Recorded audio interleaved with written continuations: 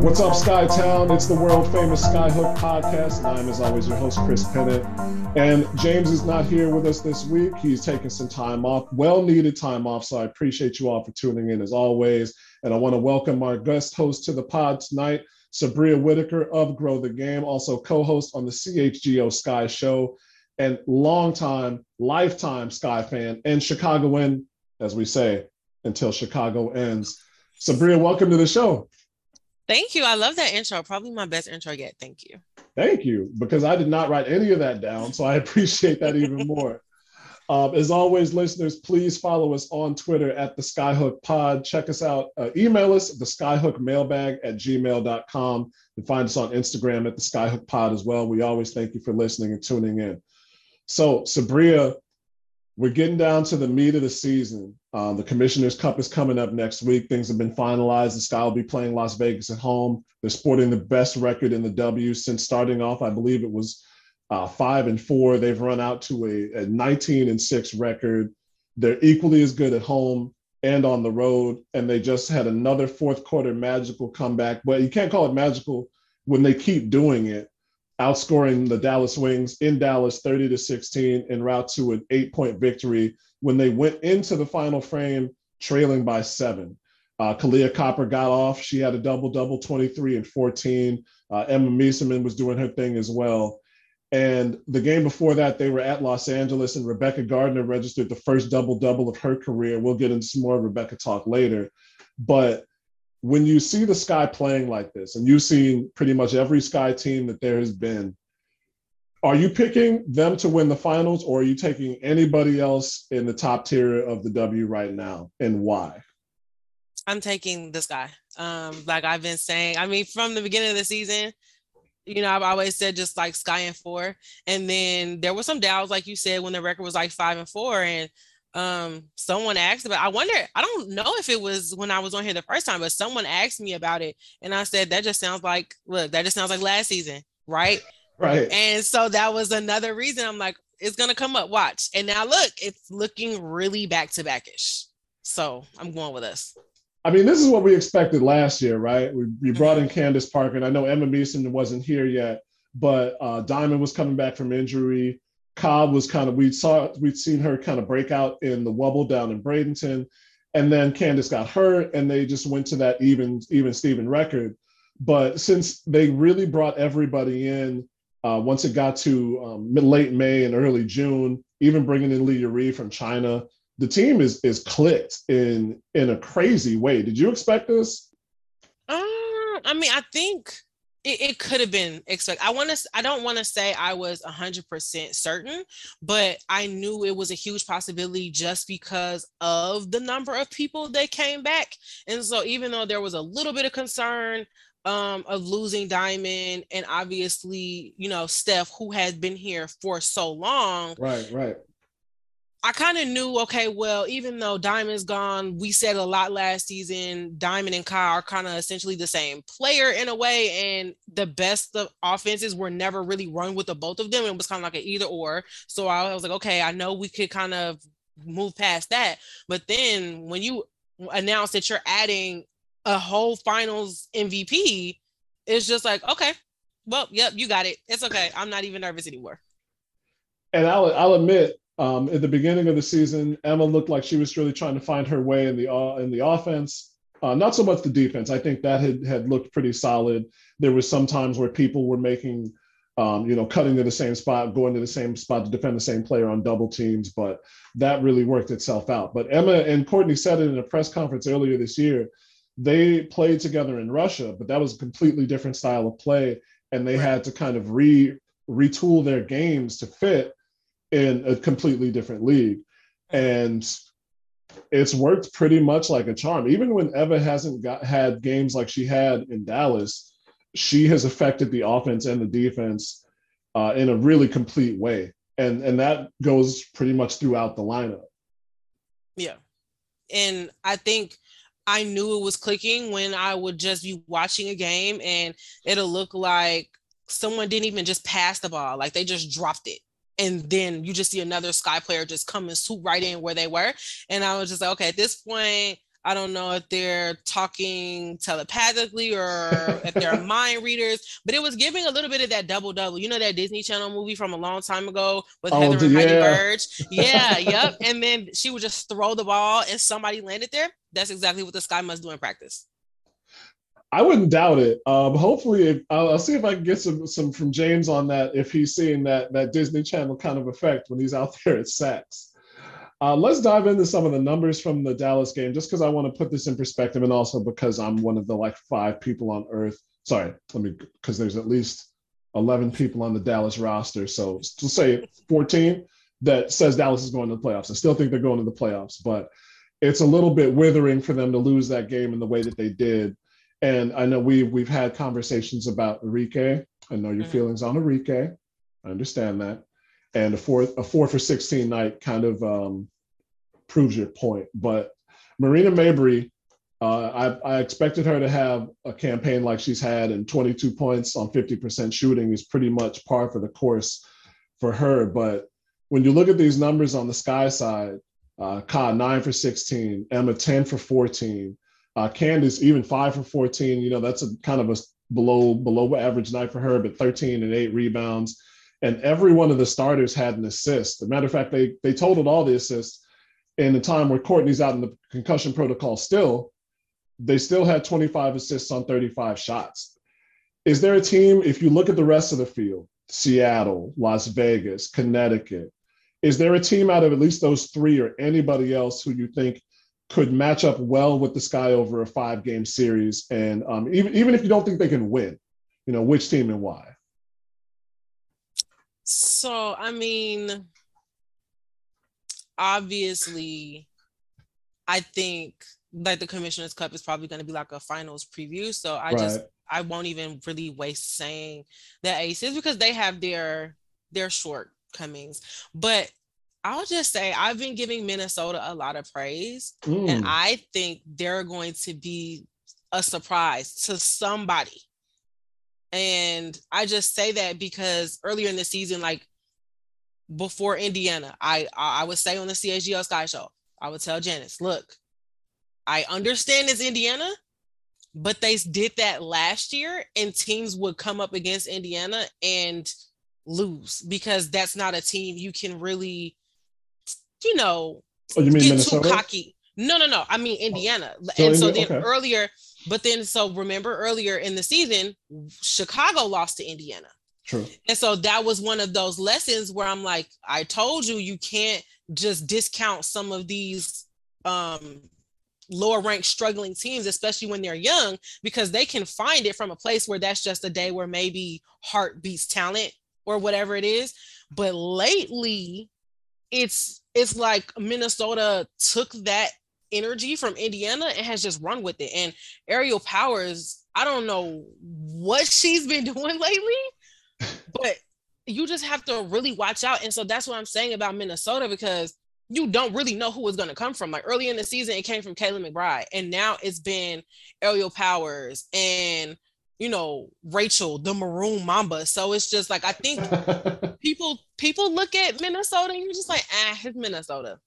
But that matchup has been giving a lot of teams some go, because then they, like Aerial Powers just dropped 32 on Vegas. So right, if you can drop 32 on Vegas, and I think Vegas is probably our closest matchup, then I'm gonna have to look at you a little too and not underestimate you.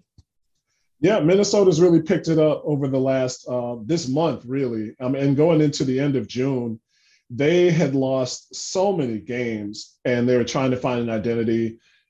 And you know, just from my time watching the Sky, which has only been a few years, Minnesota always seemed to be the team that gave them trouble that they couldn't get around. And now you know, Nafisa Collier is still out on maternity leave, and that was one of the people that they had to look out for. But they were just absolutely struggling. Layshia Clarendon didn't get re-signed. Right. I figured that this was the season that Cheryl Reeve wouldn't be able to pull any magic acts out. Correct. And then you get to the end of June, they've registered 4 blowouts in their last 7 wins, like blowouts. And some of those against teams like Phoenix, they beat Phoenix twice. But Dallas, again, playoff contending team. They blew out Las Vegas by 30. They beat Phoenix again. and they beat Indiana again. Their only close win in that stretch was against the Sky.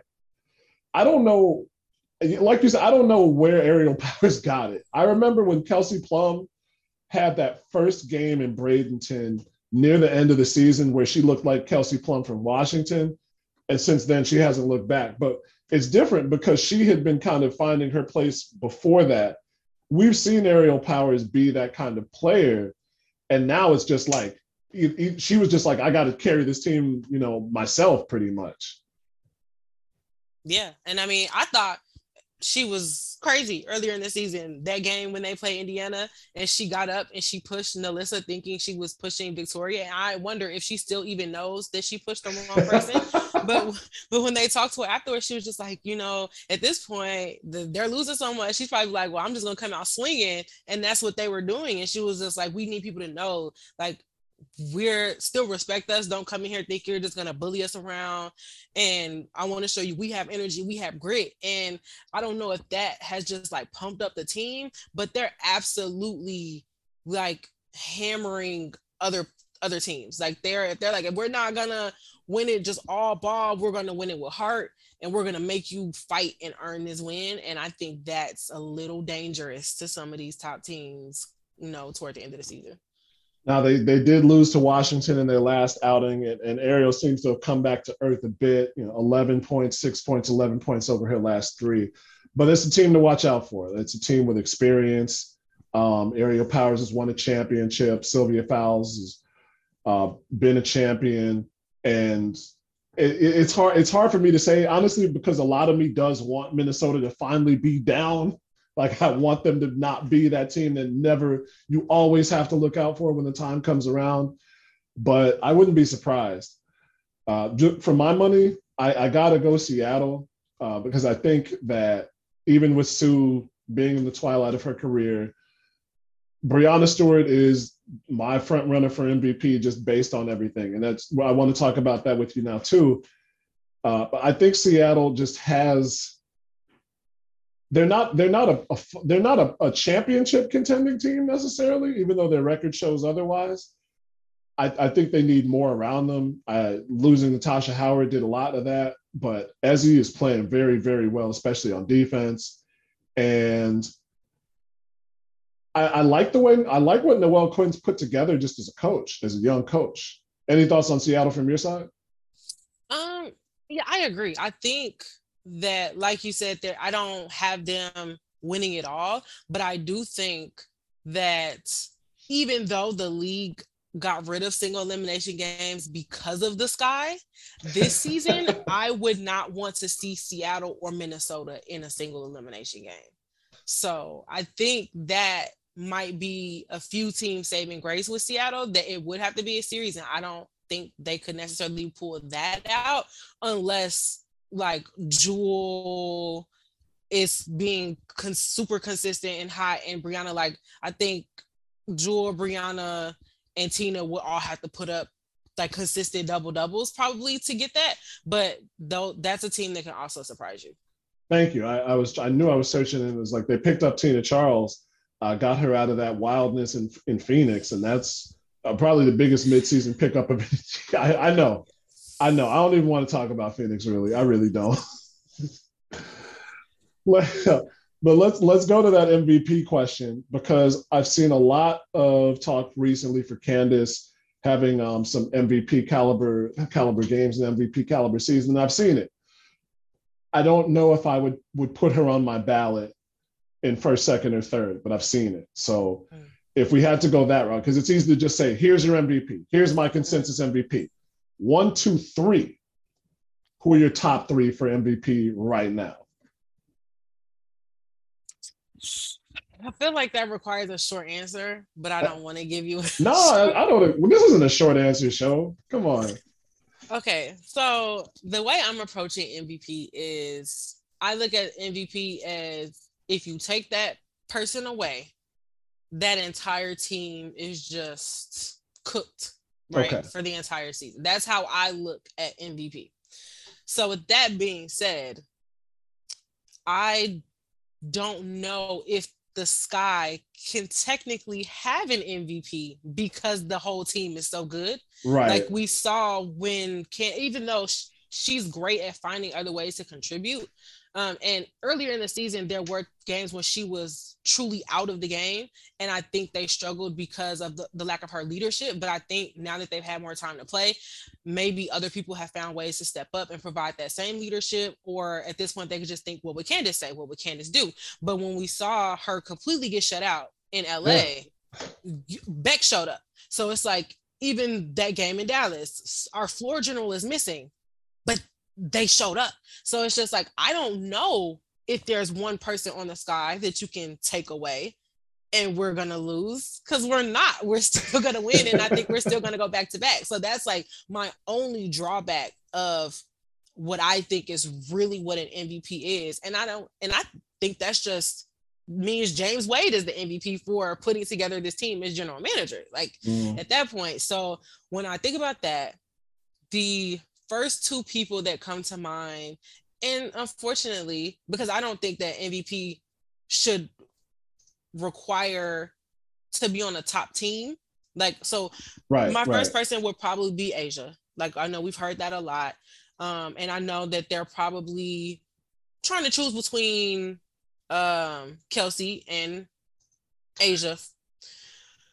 But I like NECA.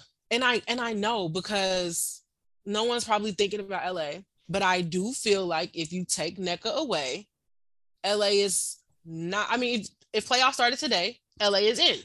If you take NECA out from the beginning of the season, they're nowhere near the standings. True. And I feel that even though Indiana is nowhere near the standings, it would probably be even worse if you took away Kelsey Mitchell. Like, Indiana has had some really close, and that's what I hate about Indiana. It's not all blowouts, like embarrassing, maybe as much as last season, but they've been holding on, and they do have some impressive wins. And I think that came from Kelsey. So though Asia, Kelsey Mitchell, and NECA are going to be my three that I'm sure two of those are probably super random. And you're like, Subria, what are you thinking? No, I like that. I like that. That's an interesting way to go about it, because I've always thought, I can't remember, I think it might have been Bill Simmons, but somebody who basically, or just the way the advanced statistics work, right? It's basically a comparison between this player and if the league average 12th person on the bench was in that spot. I know that's what it is for baseball. It's basically just like comparing you to the most average MLB player to see how you would actually stack up in terms of added wins. You know, how much did you contribute over the course of a season? And so that's the perfect way to look at it, not necessarily who's the most valuable person for the league, who's the most valuable person this season. You know, there's a lot of different criteria that people are going to start talking about as the season winds to a close. I wouldn't necessarily agree. You know, I think that when we talked about, James and I talked about Kelsey Mitchell having an all-star nod, and I said, I don't think the all-star should be as incentivized as it is, because then you run into these questions. And in that case, Kelsey Mitchell should have been an all-star. Should be all NBA this season? Most definitely. Absolutely, without a doubt. And if you take her off Indiana, they're a much worse team. But it's tough when you're a 5-22 team to pick out, like, you know, how much worse could they be? You know, I don't think that's Kelsey's fault. I think that's a fault of leadership. But should she? I will say she should be all NBA. I think she could get a third place vote for sure as the MVP. It's really tough going with Asia or Kelsey or even Jackie Young in the way that she's stood up this season. Her 3-point percentage is just like exploded. That made Vegas so much better. But I have no problem voting for Asia again. If anybody out there watches the show who is a voting member of the media for this award, and if you think that somebody can't win MVP back-to-back, you're stupid. I just wanted to say that. That's a straw man argument, because nobody said that, but I want to make that known that I hate that. I hate that logic. So I have no problem voting for Asia again, but and I think it's between her and Breanna Stewart, really. I really do, just because even as good as Seattle has gotten with Tina Charles, getting Gabby Williams in that trade, still having Jewel Lloyd and having Ezzie kind of rebound to her rookie year form, her plus minus numbers, her two-way play, man, I don't think people were really looking at Seattle to be this good at the beginning of the year. And for them to be in the top 2 or 3, it means a lot. It means a lot. And I think that's so much of that can be attributed to Brianna Stewart. That's fair. But I also think like when you have a jewel, right, that it doesn't really matter what type of night she's having. If she's beyond that 3-point line, you have to come out and put someone on her.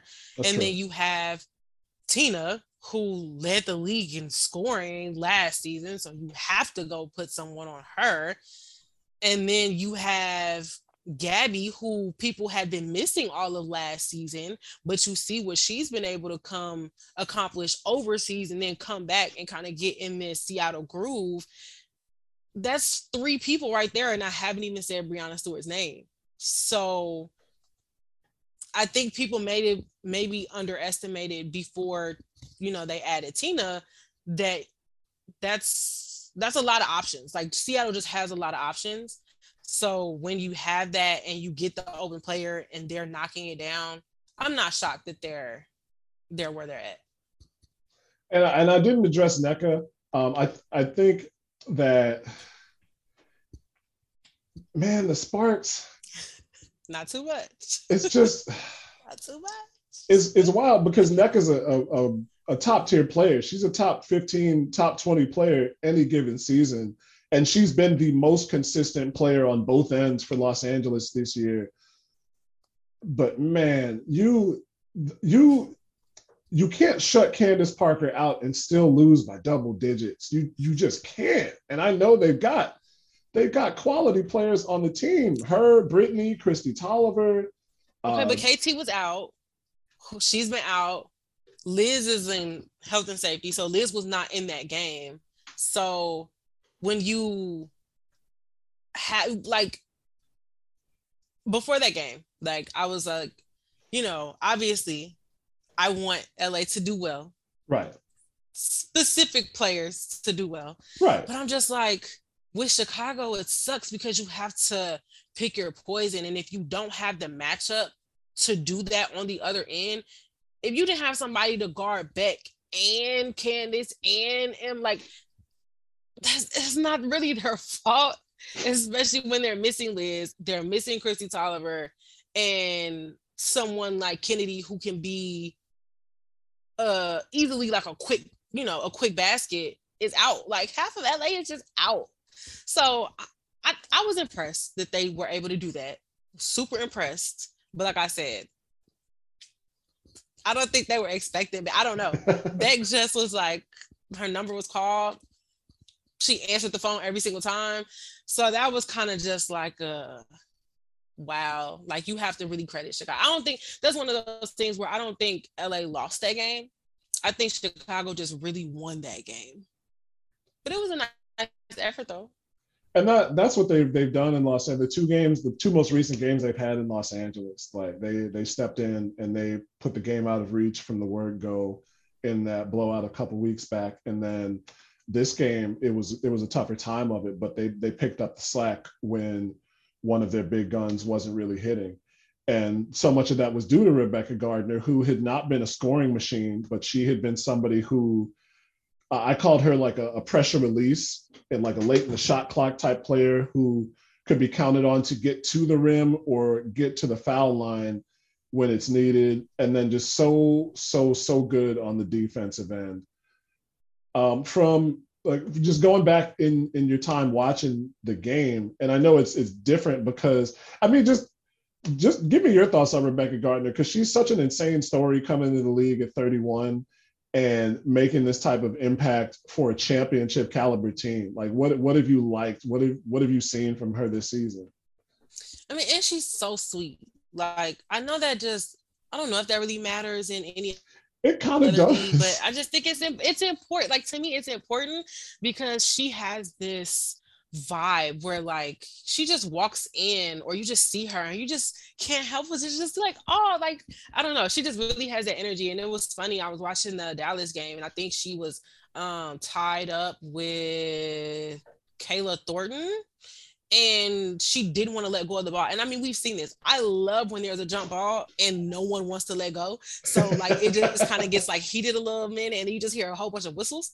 But that happened, and she didn't let go. And then after they stopped, like they looked at each other and just laughed because it's Rebekah. Like there's clearly no other like intention behind it, no ill intent. She just plays hard. And so I thought that was a really good example of how she is like a good player, a great person.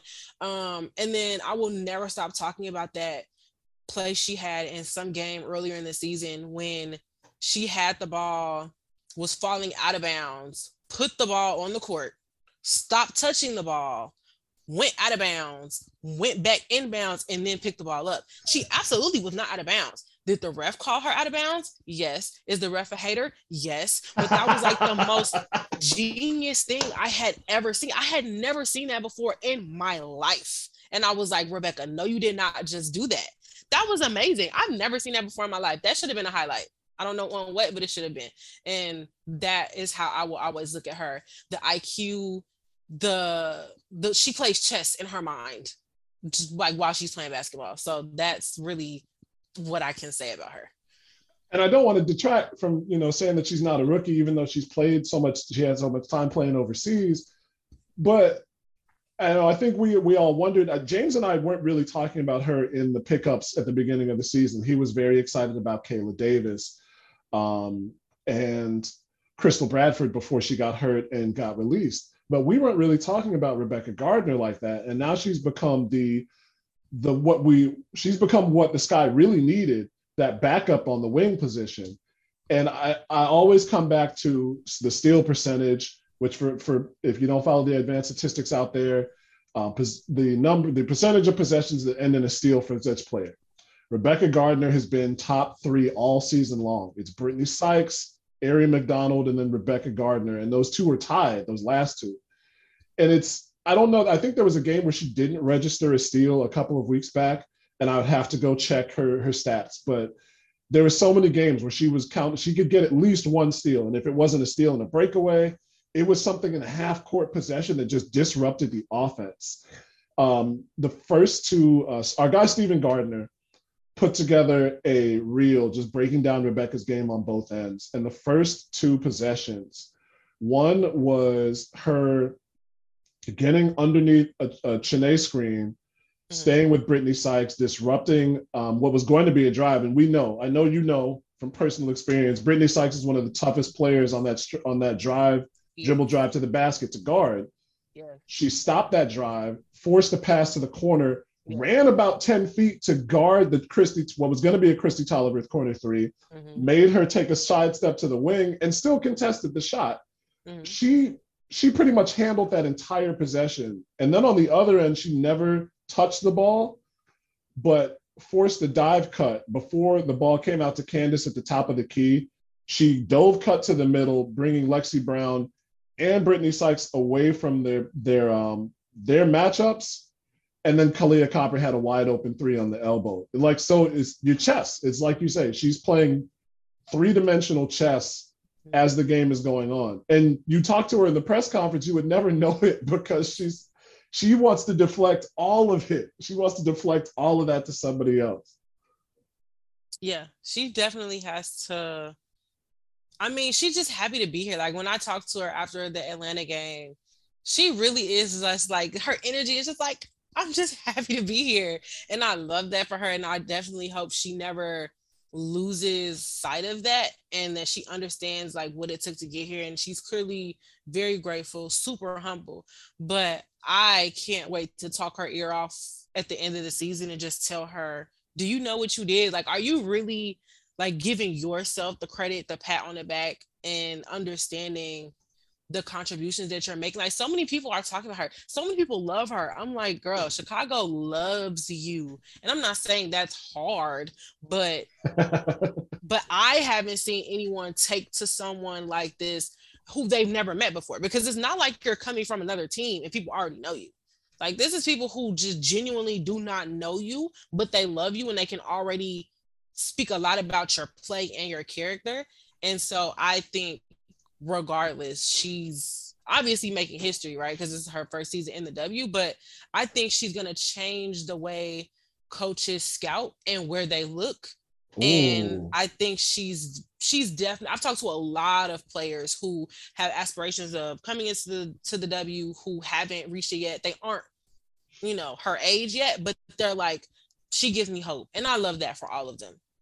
that's awesome. That's amazing to hear because I think that there's so many players who, when the Euro leagues come around, there's always the players that I see media people talking about they really want to see come over. Maria Conde, who the Sky had overseas under contract for, or at least had drafted from playing in Spain. Alina Agapova is somebody who I know a lot of people would love to see play one season just so they can see the assist highlights. But you're right, Rebekah Gardner is a story for that reason too. She came in at a later age and she's made, like I said, she's made a great impact on a top level club. And yeah, until expansion comes through, not everybody's going to make it. And even when expansion does come through, there's still going to be a lot of people fighting for a limited number of slots, right? Mm-hmm. But I mean, that one is well earned for sure. And I hope that also motivates people who are paying attention. Or also, this is why it's important to pay attention for those who want to play in the W, who at the high school level, collegiate level, overseas, pay attention to people like her. Right? Everyone can't be the star of what they think the star is, but Rebekah's a star because she does all of the little things that it adds up that you have to put her on the scouting report. And so now, regardless of what happens with her in Chicago after this season, I know every other coach knows her name.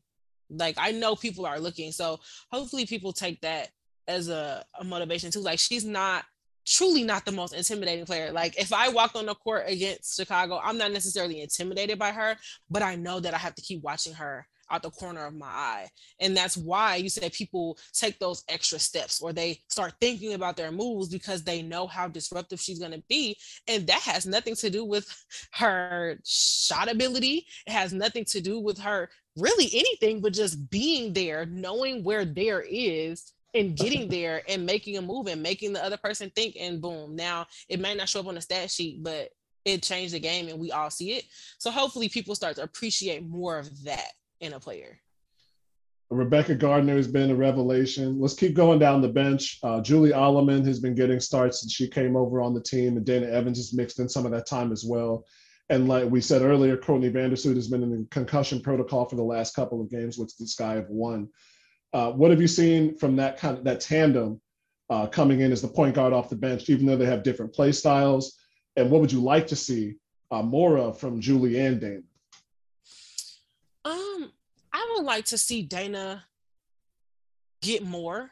And I think a lot of people have said that, like, Yeah. but that could just be our own bias of like we know her, right? And we know a lot of the feel she gave us during the playoffs, and she come in and she hits that three, and Wintrust just goes crazy. But look, if it's not broke, don't fix it. James clearly knows what he's doing. I just don't want us to be in the position where we're in playoffs, anything happens, right? You have to be smart about rotating players and limiting minutes, but also making sure they get the necessary touches to stay hot. So I just don't want that to happen where it's just like she's kind of not really been where she was last season up until maybe like it's too late. So I just want to make sure that I think he knows what he's doing, but I just want to make sure, like, I want to see that he knows what he's doing. But right now, I don't really have any notes. And there's nothing wrong with that, obviously. I think I love what Dana does in terms of looking and finding her shot, looking for and finding her shot when she does come in the game. And she's getting more minutes than she did last season, 12.8 as opposed to about 8.6 last year. And that's with Julie Alleman on the team. You're right. Every time I think of Dana, I think of not only that game in the game 3 against the finals that she had. I think of the third quarter she had in the first game of the season against Los Angeles, where she put up 17 in the quarter. And that's what we know Dana Evans can do. So when I do see the minutes kind of slant, I'm like, I want to see Dana go off again. And I do. Yeah. I think if the Sky clinch the first seed, do you think that there'll be some more time for Dana and more of the players at the end of the bench to try and get some more rest? Because it's not like the Sky starters are playing that much. Nobody's averaging 30 minutes a game. But do you think there'll be some time at the end of the season for those players to get some more burn to lead into the playoffs? I hope so. I mean, if it's comfortable, right? Like, yeah, let's not blow a whatever lead, but I mean, as long as it's a rotation that could help us later, like I don't want to just, mess up the flow just for the sake of like getting minutes. But if there's like another combination that we haven't really seen or that has more potential that he wants to work on so that later when we need it, they can come in and be another unit and be explosive, I say why not? But it's always, I guess, good to boost players' confidence too going into the playoffs. So why not? And but just don't embarrass LA if LA is the 8th seed. Some part of me, I think, just for that reason, some part of me is gonna miss the one and done, just because it was exciting to me. It was very much like playoffs in other sports, and I know it's not necessarily the right way to do things in a basketball setting, but it made I feel like it made every possession magnified, like what could happen. And I mean, my other thing is, I think that just the W community, and that's everybody, that's fans, players, executives, I don't think we as a group think things through, because sure, you were upset about, I mean, really, let's just be real. People were upset and they felt like the Sky and whoever else was so low that they shouldn't have been able to do that. Well, that's the point of seeding, is it not? Like, you all have the same one game chance as everybody else. So whether it's an off night, who cares? Like, that's going to happen. I don't think an off night really is, on a single elimination game, is much different than it being like a 2-2 and you got to win the game 5 and somebody has an off night. You knew all the necessary adjustments. You probably should have won, but it's the same thing. Like, you have to show up all the time, or if you don't, you go home. That's just what it is. I appreciated it because, like you said, it made it more exciting. I guess people felt like, well, you don't know how to make the adjustments. Well, that's why you have all season. So I'm not really trying to hear those excuses. But also, in the same breath, they will we're complaining about scheduling, as we should. We're complaining about it being so many games in a shortened season, but then y'all still turned around and prolonged playoffs, because what could have been single elimination and teams having buys, all y'all are going to do now at the end of the season are complain about, well, I guess you won't have travel woes to complain about anymore, thankfully, because you'll be at least there's that private.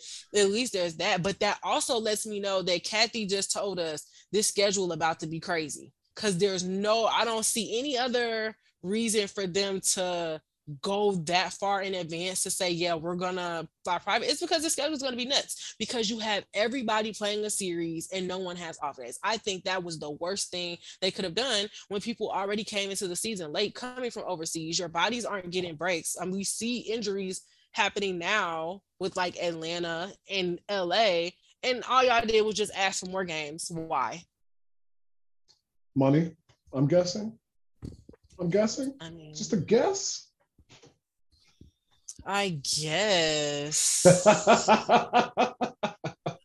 I guess. But look, I mean, come on. Look at who was that was complaining about? I don't even remember. Some team was complaining about their schedule, but I just speak to LA because that's whose schedule I know the most intimately. Okay, so the Sky, right? They probably, but I also remember watching the Sky play and then looking up on my phone. I'm like, wait, they play again? Like they just played. But I speak to LA schedule because I know it the most intimately. Next week, there's like a game on the 30th. Well, that's what, Sunday. So the 31st is a Sunday. They fly to New York the 1st. They play New York the 2nd and the 3rd. Then they have a game in Atlanta, like on the 5th. or something, and then they have DC like the 6th or something insane. And that's just a week. That's literally a week. Why would you want to do that and then have to go and do playoffs? Is the money really worth it? Because I mean, if they have to still have a window where they have to put all of these games in to be done in time for everyone's, what is it, the worlds or whatever is Yeah, the going on, world that they're, championships. yeah, that they're doing it for, I just don't think it's a good idea. I just really don't, because that means people are going to literally be probably being playoff games like on a Tuesday and a Wednesday, and then everyone's going to be complaining about it, and then, the schedule's probably going to get moved because ESPN is going to want to do something at 7. So now the game's pushed back up to 6 on a Wednesday, which happened to Chicago the other day. So it's just going to be a mess. That's how I feel. I can't argue against that. I really can't. And I've seen a lot of other people talking about the scheduling, and you're already in a weird spot playing in the summertime with other sports to compete against, and that's going to be the issue all the time, right? We are formally in the bread and circuses era of our lifetime, so there's always going to be something on. But I think that the summertime you still have to compete with those sports, and then having to compress the schedule for Olympics or World Championships, but still add more games in the effort to ultimately dissuade players from going overseas.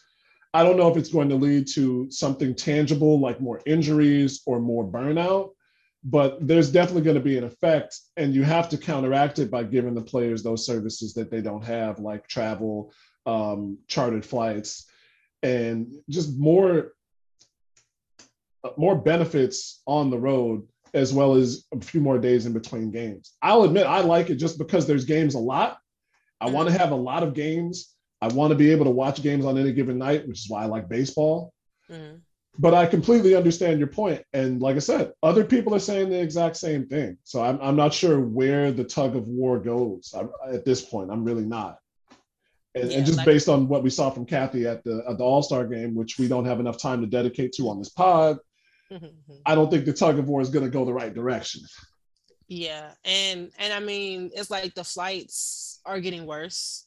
Like just I mean, we're seeing airline captains striking. So like a lot of people's flights are getting disrupted. Like Janice had a delay getting back from Minnesota the other day, and I right now my plan is to go on this like little last leg of the tour, and I'm not happy about it, and I'm just the manager, like, but I'm looking at it and I'm like, I don't want, that's a lot on me. So when I did the first part of the tour early in the season, I was like, I don't know how y'all do it, I'm tired. And then like you mentioned, like the little things that people don't think about. Yes, they're grown adults, right? But if you're, so let's say there was like when flights get delayed, right, and you're going somewhere like Indiana, I'm in Chicago about to meet you in Indiana, and I know you have a flight delay, and the only thing that's going to be open when you get there is Steak and Shake. Because I'm coming, I have the mental capacity to say, okay, let me go ahead and pick up food for 3 of y'all, and you'll have it when you get here. Had that not been the case, they probably would have been eating McDonald's. That's not their fault. That's not poor planning. It's just what's there if you don't have personnel there who's thinking about stuff like that. And so you're already traveling, you're playing, you're beating your body up, and then you're fueling it with McDonald's and just, people who have to do appearances at the team level, whatever appearances they have individually. When people talk about, well, why don't you have deals and all this other stuff, that takes time. Sitting for interviews takes time. All of this stuff takes time. So they're trying to play, do whatever film watching they're doing on their own, have their hobbies, have their own life, do what they need to do in the house, make sure they have food, and they're just everywhere. And then you have a schedule and you get it down, and then next thing you know, your flight from Seattle gets canceled, and now the first flight out is like 3 a.m. and that just completely derails everything. So yeah, they deserve a lot more compassion, and I just know this because like I'm seeing it, and I wish more people could see certain stuff or just like understand it. But that's going to explain a lot when we get into these finals and you're wondering why people are tired, why just the wear and tear of just all of this. So I'm hoping it's not that bad though. So I'm crossing my fingers and hoping that we have a great finals. We deserve it after that All-Star that we're not going to be able to talk about. Yeah, I'm only saying that because James, the perspectives are obviously different. They are, but James lit into them on the last episode, so we dedicated some time to it for sure. Let's get into some of the lighter things. As listeners of the pod know, we did what I call "Do You Agree" with Kalia on every show, where we took a Kalia Copper tweet and gave you our opinions on it. But as we've seen, Azure, our Azure Stevens has been very delighted to be on the Twitter machine, finally taking to it with a couple of Q&As on flights the last couple of weeks. And so, Subria, I wanted to come to you with some of these Z tweets, not just in the Q&As, but even though she has some great ones, but to get your opinions on those as well. We don't have a name for this segment yet because I haven't come up with some corny rhyming thing, but trust I will. So okay. I've seen, where am I? I just had it. Okay, what do you say with Azure? There you go. Subria Whitaker. James, watch out. Your spot's in jeopardy, bro. Your spot's in jeopardy. This is my payback because James had Andy Constable sub in, and I was like, oh, my job's gone. That's my job. So, Subria, you are my payback. You're going to take James' spot. I'm going to completely steal this. I got you. I will say, it seems like she's a big fan of boba tea, which is something that I never could get into. There was a place around the corner from my high school, and everybody was about it. Thai Bowl on Taylor Street, and they would get the bubble tea with the extra tapioca, and I was never my thing. Are you a bubble tea fan? Okay, so I've just had my first bubble tea experience in Chinatown like 2 weeks ago. It probably wasn't 2 weeks ago, but who has a concept of time anymore? But I remember, I don't know what I thought it was. I knew the little tapioca balls threw me off, and I knew that I thought I didn't like tapioca because I'm just like, right. I think of pudding, and I'm just like, I don't really understand like why you would put that. It looks like little Whoppers. I like Whoppers, so I'll probably feel differently if it was like a Whopper, but I don't know what I thought it was, but I'm drinking it and I'm like, so it really is just tea and milk. And I was like, I like tea. I like flavors. So I think I had like a mango one. I'm like, I like mango and I like almond milk because at the place I went to, you could choose your milk. And I'm like, I like almond milk. So this is actually really good. And I'm like, no wonder, like over there in England or whatever, they drink milk in their tea. So I like it until I sip like a tapioca ball. And I'm like, what consistency is this? I don't know what's going on. But up until that point, I like it. All right. You know what? That means I think this got to be my year to break my fast on boba tea too, because so many of my people back in high school would stay at Thai Bowl drinking this. And I had the same thought. I was like, tapioca, I don't like pudding. And I definitely don't want pudding in my tea. But if it's the way you say it was the way that everybody said it, I don't think I have any excuses anymore. Yeah, like I thought, like I said, if it was like Whoppers, like I'm thinking, okay, so then it's like the chocolate or whatever that is, like getting into your, like I didn't understand it, but it doesn't. At least when I had it in the place I went to, it didn't change the flavor. It was just there, and then it didn't really even taste like anything once it came through the straw. So I think it might be trial and error, but if you find a good one, it actually really is good. It's just a flavored tea and milk. Promise. All right. And our last one, this is a different kind of tweet because this was somebody asked Z when they were heading to Dallas, what player, quote unquote, welcomed you to the league, gave you that work as a rookie, a la the Knuckleheads, Darius Miles, Quentin Richardson podcast. And Z's response was, oh my God, Candace, she did that move on me where she puts it above your head. And that reminded me of the first time I saw Candace live, and she was still on the Sparks. I think it was 19, and the Sky had been playing and just kind of going through the game, and they were up 8 maybe, and Candace hadn't scored through 3 quarters. And I looked at my stat sheet and my notes, and I realized I was like, oh, they're kind of doing a good job. And she moved over to the left side of the key, got the ball on an ISO, and Gabby Williams was guarding her. and she faced up towards the basket. And this was on the other end of the court from where press row is. And I was, like 90 some odd feet away. And there was just something, it was like everything stopped around me. And I just was focused because I was like, she's about to score. It was just the way she turned, the way that she looked at the basket. And I am the number one Gabby Williams fan. But I was like, there's nothing stopping Candace from getting a bucket right now. And she ended up scoring. And that was like one of those transcendent sports moments that I think you can only get live, but you can only get with certain players. So do you have a Candace Parker memory akin to that? I feel like you should have like cheated a little bit and gave me that heads up before now. So I know that's hard. Could have thought about it, because I know there is one, because I could probably give you one just from last season, but my brain is just not giving me that answer right now. So I don't know. I guess the transcending moment I got was when everybody started sending me the news that she was coming to Chicago. Like, that's all I got. I know that counts, because I don't think I thought it was going to happen. I really don't think I thought it was possible, just because she hadn't played here and she was such a big deal. I was like, maybe she's just going to whatever. And in Chicago, I think there's the Chicago basketball fan in me was just like, we don't get those players. And then she came and it was like, oh shit. It was like, it's happening.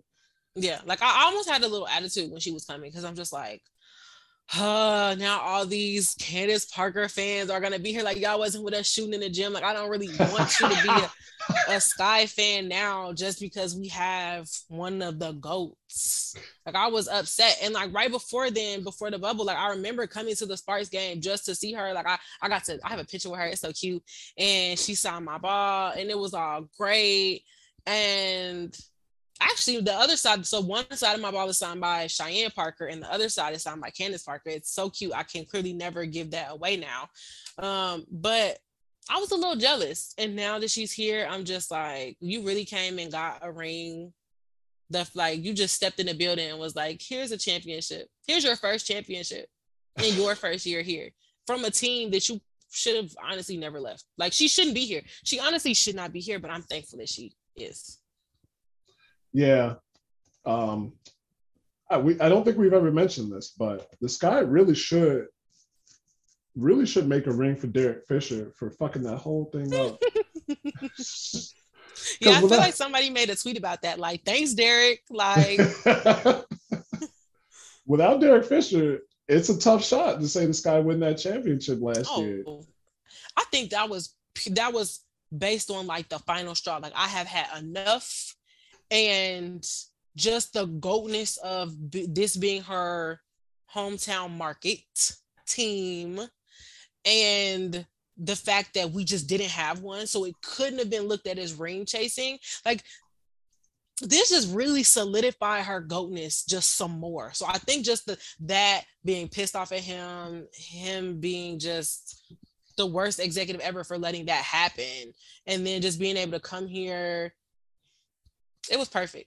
All the cards were in our favor. They were bad cards individually. Like, Derek benched you in an elimination game like an idiot.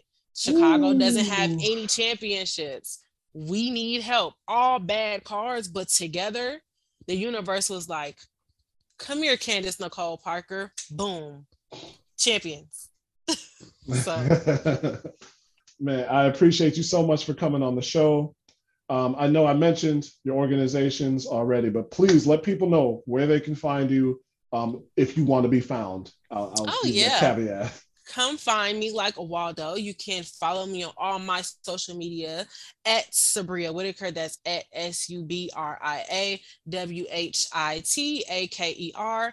And keep in touch with my organization, the giveaways we are doing to wrap up the end of this season at Grow the Game W on all social media. All right. Subria, last thing. Yes. Commissioner's Cup game coming up next week. What's your prediction final score? That is so hard. That is so just hard. I always pull some random shit out of the air. It's okay. Sky 101 to Vegas 97. I like it. I like it because that would be a ridiculously fire game. I know. Thank you once again, Subria Whitaker. Thank you as always to the founder, the originator, James K. He will be back in here soon. I am Chris Pennant. This has been the Skyhook Podcast. Hit us on the Skyhook mailbag at gmail.com and on Twitter and Instagram at the Skyhook Pod. Until next time, folks, keep your head above the clouds and be good and do great things.